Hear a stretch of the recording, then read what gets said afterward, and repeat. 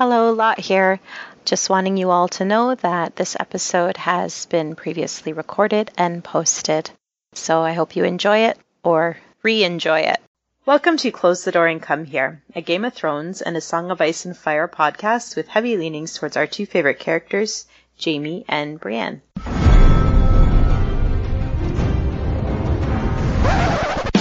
There was a bear there, all black and brown and covered in hair. From there to here, from here to there, the bear, the maiden fair. Hello, I'm Lot, Lady of Tarth-Posts on Tumblr, joined with Kama. Hi, this is Kama, and you can find me at Grammar Saves Lives on Tumblr. Chicky. Hey, I am Chicky, and I am at the Chikrin on Twitter. Eon. Hey, this is Eon. I'm Eon Blue Negative on Tumblr. And a new guest, Jake. I'm Jake, and I have nothing to promote. Awesome. I do mine like out of habit. I don't even really care. Yeah, when I guess did you I check could've come up with Tumblr something. last? I don't know. You lost her password. Yeah. Okay, so anyway, thank you all for joining us as we complete the Tyrion chapters for A Game of Thrones with Tyrion 9. Spoilers, of course, books and show. And let's do the recap of since we last podcasted it. We have Jaime with 3 camps of 15,000 men or so besieging River Run. He is participating in regular excursions to dissipate these raids that the Stark hosts are doing. On one of these, he is captured by Robb Stark, along with several other loyal bannermen to House Lannister. One of them including Cleos Frey. So I just threw that in there because we all love Cleos. Eddard Stark is beheaded before the Great Sept in front of his daughters, Sansa standing alongside Joffrey and Cersei, while Arya is hidden in the great crowds of the common folk. Sansa remains in King's Landing, and Joffrey's proving to be a rather cruel little bitch king. He leads her out to the battlements of the Red Keep to see her father's head. He tells her of Jaime's capture and how he plans to raise his own host to kill her brother and bring her Robb's head. Sansa responds that maybe Robb will instead bring her his head. Ser Meryn beats her at Joffrey's command. And that pretty much brings us up to date with the chapter. So Tywin receives word of Jaime's capture at the Whispering Wood, and we get an account of a rather grueling, I guess, quick return south, and we have Tyrion, Tyrion, who's recounting that as they're traveling, a lot of injured soldiers are just being left by the roadside with like each passing day, and as they go, many others are starting to desert them as well. And Tyrion has this thought that he's like half tempted to join them. And it's like immediately followed by a passage of how he was awakened into the warm feathered bed with Shay beside him. So it's like, it's kind of funny how he's like thinking of how horrible it is. But, you know, compared to the men that are being, that are injured and being left by the roadside, he has it pretty damn good. Yeah, I mean, it's just more of the motif of Tyrion not understanding his privilege at any given step. Yeah. So Tyrion is perturbed with Harris's Swifts lamenting at Jaime's decision to split his forces into 3. And the messenger recounts how Jaime had gone out with 50 men to deal with Mark Piper and his raiders. And I just selected like a little bit from this passage. And your outriders, Sir Clegane face might have been hewn from rock. The fire in the hearth gave a somber orange cast to his skin and put deep shadows in the hollows of his eyes. They saw nothing. They gave you no warning. The blood-stained messenger shook his head. Our outriders have been vanishing. Mark Piper's work, we thought. The ones who did come back hadn't seen nothing. A man who sees nothing has no use for his eyes, the mountain declared. Cut them out and give them to your next outrider. Tell him you hope that 4 eyes might see better than 2, and if not, the man after him will have 6. Lord Tywin Lannister turned his face to study Sir Gregor. Tyrion saw a glimmer of gold as the light shone off his father's pupils, but he could not have said whether the look was one of approval or disgust. Lord Tywin was oft quiet in council, preferring to listen before he spoke, a habit Tyrion himself tried to emulate, yet this silence was uncharacteristic even for him, and his wine was untouched. You know I had to pick a gory bit. I know. Oh God. I know. I love this moment of Tywin like assessing Gregor, because it's like, I mean, even in fandom, there's discussion of, like, did Tywin really understand how bad Gregor was, like when he sent him, to deal with the Targaryen kids and stuff. And it's like, no, clearly Tywin knows. Yeah, he had to have. I mean, the dude is like this ogre who, like, seems like something like straight out of, like, Lord of the Rings, like at this table full of lords. Like the description of him, he sounds like a literal monster.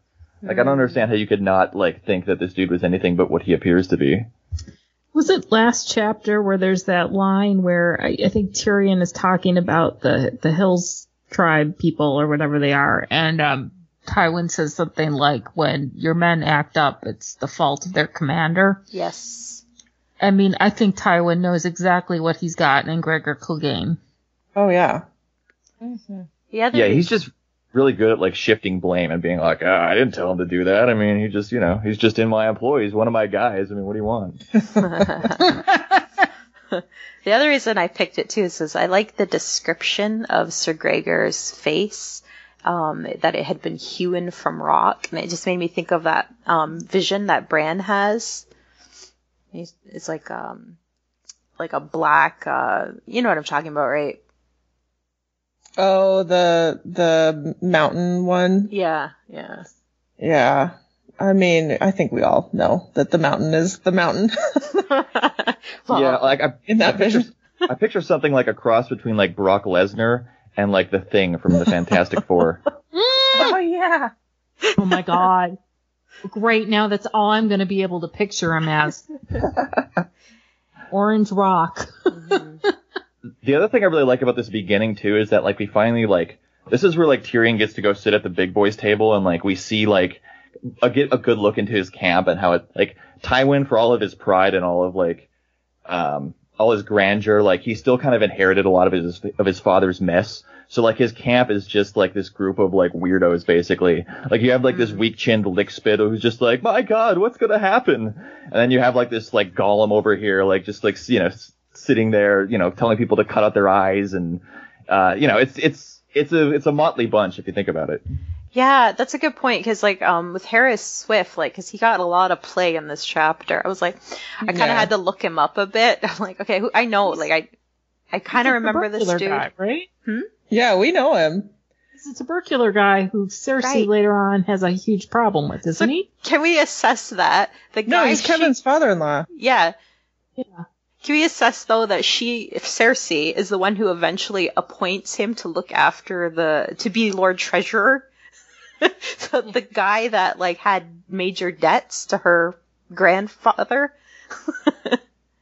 Yeah, well, we all know she's got a real talent for employing people.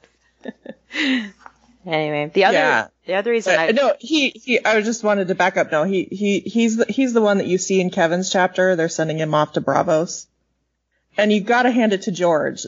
The characterization is precisely spot on from like a Game of Thrones clear through to a Dance with Dragons. I mean, Harris Swift is always Harris Swift. I mean, it's kind of cool if you think about it. Mm-hmm. The other thing that I liked about this scene was the fact that, like, you kind of get a little bit of a replay of this with Jaime in Feast, when he's, he's gathered around not only with the men of the Westerlands, but the some of the river lords that have turned. And, he employs the same tactic that apparently Tyrion also picked up from Tywin of, staying quiet and letting the men talk and hear everything that they have to say. And it just gives you kind of a sense of just kind of like, even though I know Jaime and Tyrion both have issues with their dad, Tyrion obviously much more so than Jaime, like, just the fact that they do know that he does know what he's doing is kind of cool in a way. One more thing before we move on from this bit that I pulled out, that I read, is there's kind of what's being reported to Tywin is really these men that are, disappearing and they're not seeing anything. It kind of alludes to Robb's wolf is in there taking them out, So I don't know. I thought that was kind of cool. Anyway, something I picked up on that I didn't catch the first round. So let's see. The attack was a night attack led by the Blackfish, with men separated by the rivers. Lord Brax attempted to lead men over the waters on rafts, and it turned out not to be such a good plan. Stark catapults smashed them, and many drowned. The others met fierce fighting from the Stark men on the banks of the river. Tyrion thinks the now dead Lord Brax was a fool. He would take cowardice over gallantry any day. So it sounds like it was a complete clusterfuck. Robb rode into their camp with Grey Wind killing men and horses. Lord Blackwood made off with Edmure Tully, and they lost their Tyroshi sellswords to the Starks, who switched sides when things were going south. And also, the poor unicorn guy drowned in full plate, which just proves how stupid the show was. Sorry. You knew I had to do that. I was going to say something, actually. Thank you. One of us was going to say something. So Sir Harris Swift whines some more and calls the state of affairs a catastrophe. They are cut off by their supplies, and if the Stark force wants, they could just march straight to Casterly Rock. He suggests suing for peace. Tyrion throws his cup to the floor and says, "Here's your peace," and he knows there will never be a peace with the Starks because, well, they took Ned's head. So Lord Lefford suggests the 2 Stark daughters be offered for trade for Jaime, and Sir Adam Merbrand snorts at this suggestion, and he wants to march on the Starks then and there. He suggests new men from the court and from Casterly Rock to join them. Tywin is sick of the noise, and he yells at all of them to get out, and he tells Kevan and Tyrion to stay put. So I'll take a pause there if anyone wants to. Okay, so like what do you guys read from this? Did Tywin just make the decision that he was gonna pull Tyrion in on all this stuff? Is it because Tyrion was so smart during this meeting, or had he already decided that Tyrion was the one? Decided. Really? I felt like it was the cup throwing moment, and Tyrion. It might have like sealed the deal. You know what I mean? Where he's like, okay. I like that. I don't think it was formed in that moment, if that's what you're asking. I think he was thinking about it. Yeah, because it's hard to tell the way that it's written. It's such a surprise to Tyrion that, it's written to feel like a surprise, but it's like, surely Tywin knows how bright Tyrion is. So, I mean, like, you'd think he would have been thinking he could use him. At the same time, he just tried to have him killed, so... I mean, isn't Kevan kind of an advocate for Tyrion a little bit? I always got that sense. Yeah, oh yeah. So maybe Kevan talked to him after the battle, like, hey, he's paying his dues, give him another shot. I'd also like to point out, just because of last episode, that you'll note that Tywin did not have his brother leave. Thank you. Someone besides me thinks highly of his brother. Well, we do know, too, by the end of this chapter, that there is considerable doubt in Tywin's mind whether or not Jaime's alive, right? So, yeah. Well, it's not whether he's alive, it's whether they can get him back. I mean, I kind of love how angry Tyrion gets about that, too. Yeah.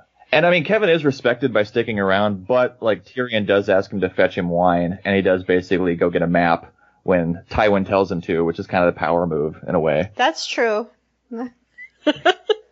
Just trying to poke comma again. If he needed somebody to be a servant, he would have had a servant stick around. There's an ambiguity with Kevan. I mean, I like Kevan, but there's definitely this kind of ambiguity of, how much is it that his kids really underestimate him, and how much was he really... It's an interesting ambiguity that you see in the books that I still don't totally know where I fall on that, but... I think it's one of those things where, like, your parents, you think you know your parents, and then one day, you're having a conversation with someone who knew them as contemporaries, and you go, oh, I really didn't know my parents in that respect. And that's all I think I was trying to say last week. And I really don't think that I think Tyrion and Cersei and Jaime see their father and their relatives through a certain lens, which is not always the only lens out there. Right. So it's Well, and I mean, with Kevin, I mean, I think throughout the series, the way that Kevin is positioned constantly shows that he is on his own very competent. I mean, Oh yeah. I'm with Com there for sure. I mean, you know, it's not just his own family who thinks that either. I mean, he's pretty well respected. When he finally does take power and dance, people are listening. You know, it's no trouble for him to deal with the Tyrells or anything because they have every, you know, amount of respect that you would expect for him. he just needed his brother to die to have his time to shine. I mean, yeah, I'm not saying he's Tywin. He's not. No, he's not. In any sense, but yeah. He's not just some, like, lackey, I guess, Right. is my point. No. Okay. So let's see. Tywin tells Tyrion he's right about their slim chance for peace. Tyrion says Joff's only a boy. At his age, I committed a few, you know, follies of my own. And Tywin retorts with, I suppose we ought to be grateful he has not yet married a whore. Oh. Well, isn't this in the inn in question though? Like, doesn't Tyrion mention that at the beginning? Yes. So yeah, I mean, I feel like that would probably be like weighing on his mind during this exchange, and there might even be something symbolic about like Tywin like picking this place to like have this moment with his kid where he's like, okay, like here's round 2, you know what I mean? I just like don't know why Tyrion set himself up for that. You know, well, I don't know. Self-loathing, which, you know, as the series goes on, we'll see more and more of it. That's true. Like it's heightened dramatically. So Tywin informs them of Renly Baratheon and Marjorie Tyrell's union. Cersei wants them to defend the king.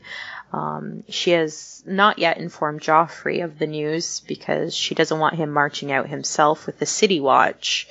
It would leave the city undefended from Stannis, who Tywin feels is the real threat. Oh God, Joffrey, such an idiot. See, how is King Joffrey taking the news? Tyrion asked with a certain black amusement. Cersei has not seen fit to tell him yet, Lord Tywin said. She fears he might insist on marching against Renly himself. With what army? Tyrion asked. You don't plan to give him this one, I hope. He talks of leading the City Watch, Lord Tywin said. If he takes the watch, he'll leave the city undefended, Sir Kevin said. And with Lord Stannis on Dragonstone... Yes, Lord Tywin looked down at his son. I had thought you were the one made of motley, Tyrion, but it would appear that I was wrong. Why, father, said Tyrion, that almost sounds like praise. He leaned forward intently. What of Stannis? He's the elder, not Renly. How does he feel about his brother's claim? I'll just stop there. It is kind of interesting here how like Tywin is one of the few people who, you know, doesn't like just completely write Stannis off for some reason. And like he sees how dangerous he is from the very beginning. I thought that was pretty cool. Mm-hmm. Yeah. Well, it's like any time, you know, it seems like intelligent people tend to be able to spot other intelligent people. Game recognized game. Game recognized game, for sure. I think that's what it is. That seems accurate. I mean, he's not a dumb guy. You don't get to be where he's been and having brought your family back. I mean, granted, it's all going to go to shit pretty soon, but I mean, you don't get to do that without being pretty smart. Yeah, well, and Stannis has determination, which is something else that Tywin very much, I think, recognizes, and just the power of will, you know, which it can be very powerful. And Stannis does have that. And wouldn't Tywin have fought with him or known of him? I'm sure he knows what happened, you know, during the rebellion. I'm sure he has no... Well, not just the rebellion, the Greyjoy thing too, right? Right. Oh, yeah. That was like one of Stannis' big showcases, wasn't it? Because he took over the fleet and did that like operation on the side where he beat Victarion, which was no small feat, even though it was like a side operation. So, as we all know, Tywin asks Kevin for a map. They are in a bad situation with enemies in near every direction. Tyrion tells his father, take heart, at least Rhaegar Targaryen is dead. Yeah, that was a good quip. Kevin tells Tywin they can't stay where they are with, and we learn Tywin has no intention of staying put. Orders for outriders are made to screen their movements, and he plans to head to Harrenhal. He wants Sir Gregor and Vargo Hoat and his and Armory Lorch to go before them, and they each are to get 300 horses. He also gives orders to Kevin that everything in the Riverlands is to be burned. Scorched earth, bitch. God, Tywin.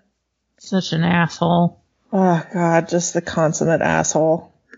Yeah. Yeah, this is not somebody who, like, recognized how dangerous and evil Sir Gregor was and sidelined him. Like, Sir Gregor's, like, his main man. Like, he sends him out there, basically, to, you know, rape, burn, and pillage, and... He knows what he's doing. I mean, Yep. I think he's a great character, Tywin, but my God, he is a bastard. Oh, yeah. He's terrible. Yeah. So once Kevin leaves with his orders, it's just Tyrion and Tywin. And Tywin tells Tyrion that the mountain clans can go ahead and enjoy some rapine. This was a new word to me. Oh, well, it's a terrible word. It's an old word.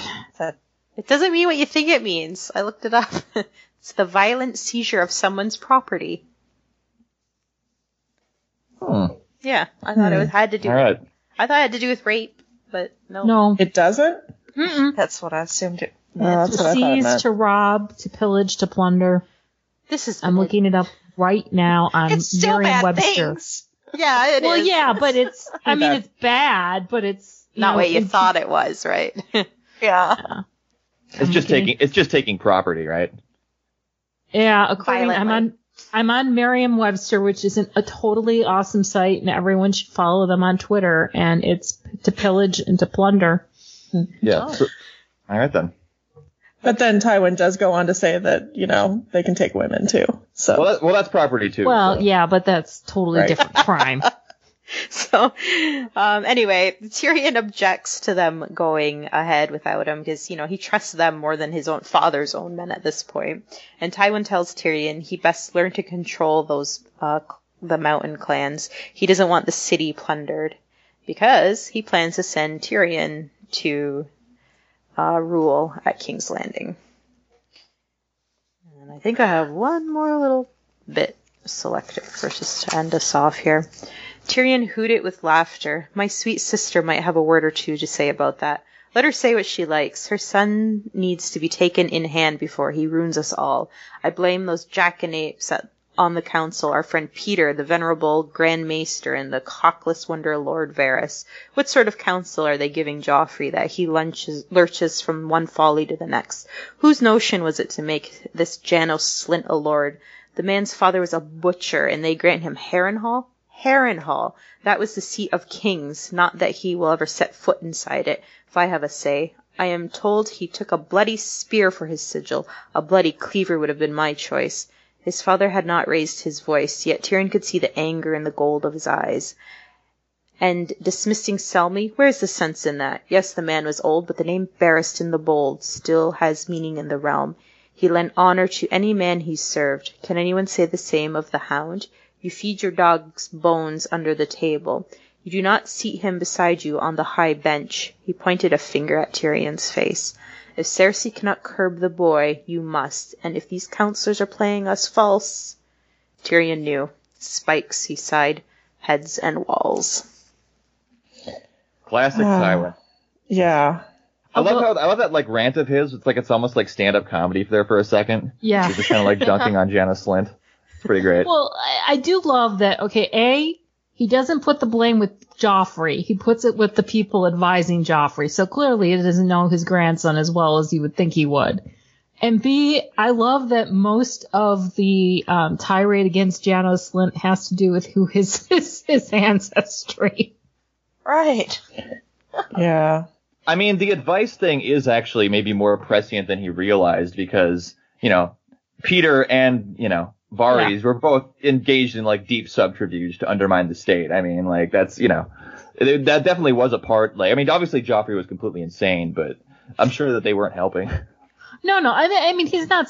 I mean, he's right in his assessment of the three men that they are, an issue. And he's.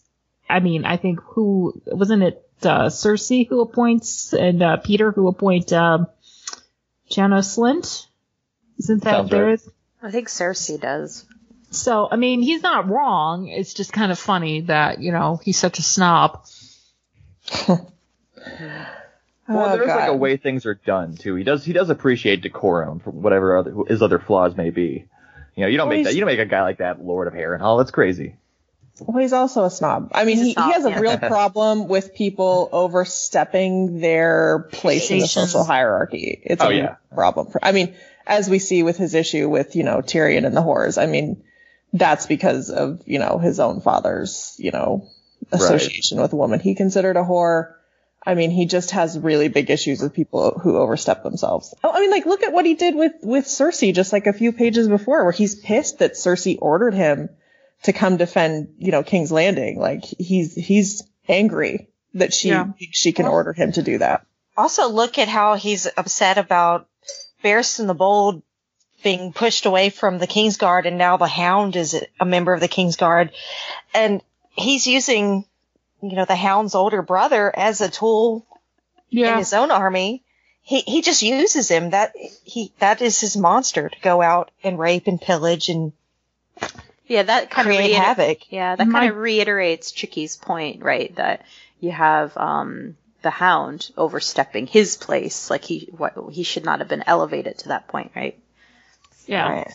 Well, I think Tywin uses Gregor Clegane, as a weapon, but I think I'm gonna guess that he would not argue that Gregor Clegane should be elevated or given more. Put on the king's, what's his name? The Kingsguard or whatever. These men have a use, you use them, they're a tool, and then you put them back in their box and you're done. Right. You use the right tool for the right job, basically. Yeah. Right. So, I guess it closes off with Tyrion questioning his father, why are you choosing me for this task? And he responds, you are my son. And this gets quite an internal reaction anyway out of Tyrion, because I think it's at this point he realizes that Tywin might believe Jaime either dead or, as Chicky said, perhaps, they can't get him back. Yeah, it's tough. I mean, it's funny because ever since, throughout this book, obviously Jaime comes up a lot in Tyrion's, kind of internal wiring. Constantly. Yeah. And so you kind of get this sense of what it means for Tyrion that there might be no more Jaime. I mean, Jaime is literally the only person in the world that he knows he can count on. Yeah. And it's kind of like this is Tyrion's growing up moment. I mean, but also it's heartbreaking. God, I hate their relationship because it makes me so sad. There's also one more parting shot that Tywin gives to Tyrion, and that is no whores at court. So at the end of the chapter, we have Tyrion retiring to bed where Shae is sleeping, and he gives her boob a squeeze and then tells her he has in mind to take her to court. One thing that's interesting too, he does have like an intimation too that he might end up holding the bags again when all this is said and done. Because you remember what happened at the river where he was basically stuck like in the worst place in the entire thing and not told what the actual plan was. And so he kind of a part of him, he brushes it off, but he even has like is this the same deal again? Is this a poisoned gift? Yeah. And it is. I mean, I think Tywin in some sense, I mean, like we're saying, Tywin's like, oh, I blame the counselors, but he makes it clear that he's also upset with Joffrey, and he knows that Joffrey's a really big problem. And, he wisely for Tywin, who has every intention of coming in and being the hand, but basically ruling the kingdom, is he's like, okay, if I send Tyrion there, Tyrion can do the heavy hitting. Joffrey can push back against Tyrion and be mad at Tyrion, and then I can ride in and save the day. Yeah. And be the one who takes away Tyrion, you can't tell me that Tywin doesn't know that Tyrion and Joffrey have a very contentious relationship. It's a win-win for him. It's a win-win. I mean, because if Tyrion screws up, well, that gives him an excuse to blame Tyrion. If Tyrion does well, then he, like you say, can come in and take the credit. Yeah, that's exactly what he does. He takes credit. He basically takes credit for everything that worked, and then puts everything else that didn't on like the imp that everyone hates. Yeah. And Cersei set him up for that perfectly too, with the whole like the tax on prostitutes or whatever that gets blamed on Tyrion and all that stuff. Yeah. But, yeah. Also, I think it's worth noting, it's not that Tywin says you're not, to have whores at court. He says don't take the whore to court. So he knows that Tyrion has Shae. Right. He probably has no idea of her name or anything else, but he knows he's got somebody already. Right. Those are the kind of tabs that he keeps on the people who are close to him. So he knows everything. It's more Tywin's 4D chess. And God, I mean, like, my favorite thing, though, is that Tywin does finally get, clearly Tywin wants to run the whole show. That is what he wants. And I love that the only way he can get control of the Seven Kingdoms is through Joffrey. Like, there's such, like, satisfaction in that. Yeah, that's always the contradiction. Like, he's super focused on, the perpetuation of the house and the broader, like, geopolitical maneuvering going on, but because like he neglects his family, that's like the downfall of him and everything. And all right. Any parting shots, or are we ready to wrap it up, you guys? Yeah, I have a parting shot. No woman wants to be woken up like this. Don't do this. No, she does not. No, she does not. Yeah. Okay. We'll end it on that note. We have any mail? We do. We got 2 from across the pond in Sweden, and I also want to thank Kama for finding these for me. Okay. Oh, yeah. We have iTunes review from Sweden. Yes. Okay, I can do the iTunes review first then. From Joe Playa. It says fun, witty, mature, Game of Thrones shippy goodness. Right from the first couple of episodes, these lovely ladies captured me with their witty banter and insightful analysis of both show and book. Be warned, though, you will be spoiled, entertained, laugh at inappropriate subjects, and all in all, have a great time listening. That's really nice. Thank you. Yeah. I love that they call this mature. I'm not sure what they mean by that. We're old? I don't know. Yeah, is it our content or is it our age? I don't know. I'm hoping it's our content. Well, our content could be seen as mature. I mean, we do swear quite a lot. Yeah. Well, maybe, and it's not like show boosting stuff where it's like, oh, did you see what happened last week? It's like none of that. So dragons are wicked, man. Yeah. Cool. Okay. And from the same Joe, it says, hello, lovelies. So glad you decided to take on Tyrion. I do so enjoy his chapters in the early books. Couldn't help but agree with that. It would have been baltastically amazing to have more awkward Lannister family dinners and get-togethers on the show. I do love me some crazy Cersei. So, a little question. I was entertaining myself by listening to a couple of old episodes. Specifically the season 7 spoiler updates. Yes, I am a glutton for punishment.